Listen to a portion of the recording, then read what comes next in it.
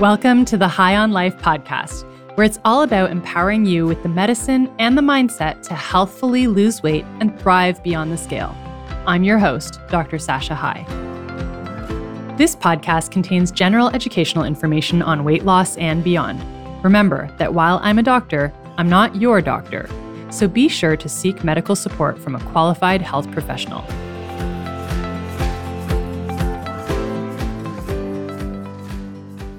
Welcome back to the High on Life podcast. I'm super excited to have a client with us today.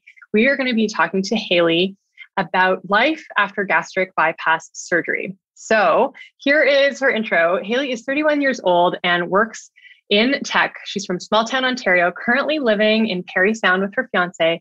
And she describes herself as always a chubby kid who struggled with weight and tried every diet possible. She eventually decided to get gastric bypass, which has changed her life in a significant way. And she's going to share her experience with us. So Hailey, thank you for coming on the podcast and welcome. Thank you so much for having me. Okay, this is fantastic. So the reason I wanted to talk to you about this is because I did a podcast a little while ago about bariatric surgery, kind of from the medical perspective, pros, cons, how it works. And the questions that I get are from people who are considering it. And they're saying, like, what is it going to be like afterwards? I'm really concerned. They have all these beliefs like, I don't want to have to eat like a bird afterwards. I don't want to be limited by what I can eat forever and have to take vitamins. And there's a lot of like fears around the unknown. So I really just wanted to chat with you about the whole experience. So maybe we can start right at the beginning with how you actually made the decision to go forward with bariatric surgery. Yeah, for sure. So, as my little bio said, I've been trying every diet, every program possible. So I was in one of my programs recommended by my doctor. It was a weight loss clinic. And this was probably 5 to 7 years ago. And the first thing they said right off the bat is, have you considered gastric bypass surgery? And at that point in my life, I was like, absolutely not. Hard no, definitely not. Let's look at other avenues. But that seed had been planted. I never really even thought of it or considered it until then. So that seed had been planted. And over the years, still trying all these diets, still trying all these programs, not really having much success, I started to do some research. Seeing the success rate with people who have had these procedures, it kind of seemed like a no-brainer eventually. It took me 5 years to get to that conclusion. I really had to make sure I was ready to do it. So the next time I went back to that same clinic about 5 years later, and I said to them, you know what, let's do this. Let's start this process. They assured me it takes about 1 year to 2 years to do. You can always back out. So that was really nice to know as well. And I kind of just went from there. Awesome. Can you tell us, what was it initially was like, absolutely not, like last resort, not going to do that. What do you think that is? Yeah, I think, when I was in my mid-20s, kind of not having heard anything about bariatric surgery other than what I've seen in the media, there's this stigma that it's the easy way out. It's for cheaters. You didn't really lose the weight. And so I definitely had that mentality. Yeah. Yeah. And I think it's like a lot of people still think that way, that, oh, you only do that if you fail, right? You fail with the behavioral piece. So how did you come to acceptance? You said you were doing research. Like, what was it in the research that made you realize, hey, I'm dealing with a medical condition. There's a surgical treatment. Maybe I'll go this route. Yeah. So, I did a lot of research in terms of like going on the Facebook groups and Reddit groups of people who have actually had the surgery. So just hearing their success and experiences, that was one major factor for me. Another thing too, is realizing that this is not an easy way at all. This is a tool. You still need to do a lot of work in order for this tool to be successful. And also just kind of looking at people who have lost weight naturally versus gastric bypass. And the results were people who have gastric bypass had a lot higher success rate and were able to keep the weight off. A lot of people who lose weight naturally do tend to gain it all back. So they do with gastric bypass as well, but it just seemed like a lower amount of people. I love how you framed it. This is a tool. And if you don't do all the other pieces, like you're not going to be using that tool effectively. I think that's such a key point. Okay, so you made that decision, and can you tell us a little bit about the process? And I'll just preface this. So for our listeners, this is in Ontario. In Ontario, gastric bypass is covered by the provincial health plan. It's done by the Ontario Bariatric Network. And so I think you went through the OBN, right? Yeah. I did. It's great because it does not cost us any money. So that was always a bonus. With that being said, because it is covered, it did take 1.5 years from orientation to surgery date. I went through Toronto Western Hospital. I don't know if it normally takes that long, but I did go at the beginning of the pandemic. And so I think that had something to do with a little bit of a wait.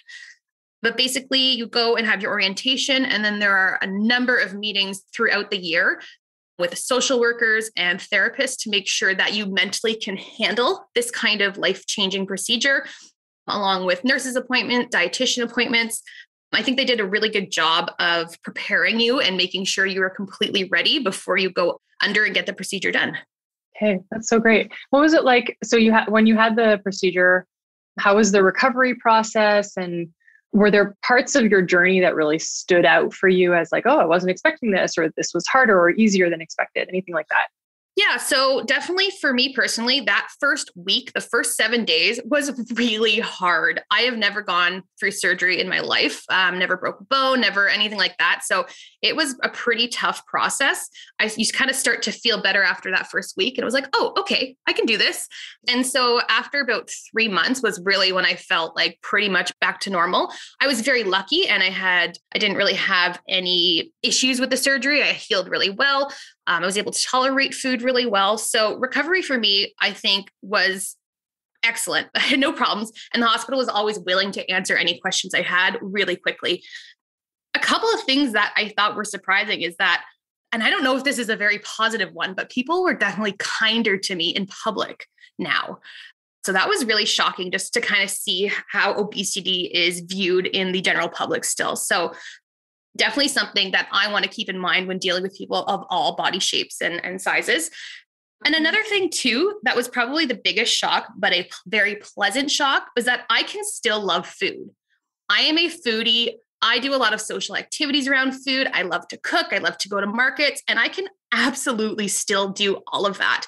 I've just kind of shifted my thinking a bit. And some of the things that excite me now are like a well-balanced meal, like, ooh, it has all the protein I need. So just kind of shifting my love of food. I can still totally go out for dinner with friends and experience all that. I'm so happy that you brought that up, because I think that is definitely one of the fears that people have, is like all of a sudden this thing that is important in their life. It's like, if I make this decision, I can't have this anymore. I can't enjoy food. I have heard the expression, I'm going to have to eat like a bird, like just picking at small things. And so you've been able to successfully adapt and still enjoy it. Mm-hmm. How has your eating changed? Like, if you could be specific for people who are really wondering, like, what does it look like when you're eating a meal? Like, is it really small portions, or if you could describe it a bit? For sure. And from seeing other people who've gone through surgery, everyone is so very different. For me personally, I feel like I can eat the same portions as some of my friends who are really small eaters. Like, honestly, it's not a scary, sad amount of food. I can eat a full meal, maybe a little less than others. But honestly, I go to restaurants and I've never been like, are you sure you're finished? Like, oh my, you barely touched it. That hasn't been an issue for me at all. And again, I've been very lucky, and nothing really upsets my stomach too much. So I have been able to try a whole bunch of things, and I've honestly been able to try new things as well, trying to find healthier grains that I've never really heard of and incorporating them into my diet, trying to find different ways to make vegetables. And again, as I mentioned, for me to build a fully nutritious plate of food, because I can only eat so much, I want to make sure I'm getting as much of it as possible, has been really, really fun challenge for me. There's so many people who would not describe the challenge as fun. So I love that you paired those two words together. It's so good. So good. Okay. And was the weight loss what you expected? Yeah, absolutely. I had a goal in my head. The doctors never really told me a goal. So I kind of made a goal in my head, and I am exactly at it. I did lose weight really fast until about 6 or 7 months. And I actually stopped losing weight then, but I had hit my goal. So I was very pleased with that. And I've been able to maintain since then. Let's talk about maintaining. What's your plan? Because I think one of the things I admire about you and why I wanted to talk to you too is like, you're so proactive about this. You're advocating for yourself. You're getting the support that you need. So what's your long-term game plan for maintaining? Support. Honestly, you need to have the support in your life, whether it's your friends or medical professionals. This is a tool, and a big part of people who have been successful long-term in the surgery, from my own research, is people who are doing the work mentally. You're not going to just want to stop eating food all of a sudden. It's going to come back. Your cravings are going to come back. You have to do the work to figure out the root issues as to why you're overeating in the first place or whatever it may be. So my key to success, I think, for maintaining is, I mean, shameless plug, doing your program. Absolutely incredible. Not to just meet with just any old dietitian, but these dietitians are trained in the mental aspect of it all. And so that's been huge for me. And I honestly can see myself doing some sort of therapy or work with a medical professional for the rest of my life. Even if it's just, once a month, once every other month, to have that there for you, someone to listen to you, has been incredibly helpful. And I don't think I could have done it if I just was on my own. Mm-hmm. Yeah, that's so important, that support. And I think that, and as I said earlier, like you have sought out that support, right? Which is that you've really been proactive in finding it in different areas of your life, which is awesome. And I know your family's super supportive and your partner and stuff, which is awesome. Have you identified so actually, let me pause for a sec. Would you have known that you were an overeater? Because you kind of said like you have to deal with those root issues. It's the mental aspect. Is that something you knew to be a problem before, or is that something you've just you're learning about yourself? No, I definitely knew before my surgery. I have done, these kind of programs before, pre-surgery as well, thinking like, okay, let's tackle this from a mental standpoint and try and lose the weight naturally. And it's very hard to lose that weight naturally. But yeah, I did recognize that before. I love food and I loved food before too. And my issue was I didn't know when to stop. I wanted to keep eating that delicious food. So it's definitely something I knew I really had to work on once the surgery was done, because my body would physically be in pain if I kept up with that. Mm-hmm. Mm-hmm.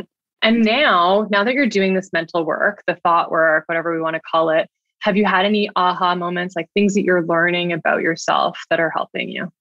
Yeah, I think honestly, one of the most incredible things that's ever clicked for me is kind of understanding the science of our body, and that our body wants to gain weight. Mm-hmm, mm-hmm. It wants all that weight for you. It's going to trick you to tell you should eat those delicious, sugary things. And just honestly having that in my head, when I get those cravings, it's like, no, body, right? I know what's right. So being able to, like, everyone always says, listen to your body, listen to your body. And that's true for many things, but it's not always true. Your body wants to eat more. So that little nugget of information has been really huge for me. That's so helpful. So good. Do you have any fears about regaining weight long-term? Absolutely. So many fears. There can be moments where it's really scary. Maybe I've not had a great week. And then again, that's where the support from your program comes into play. You can talk about these issues.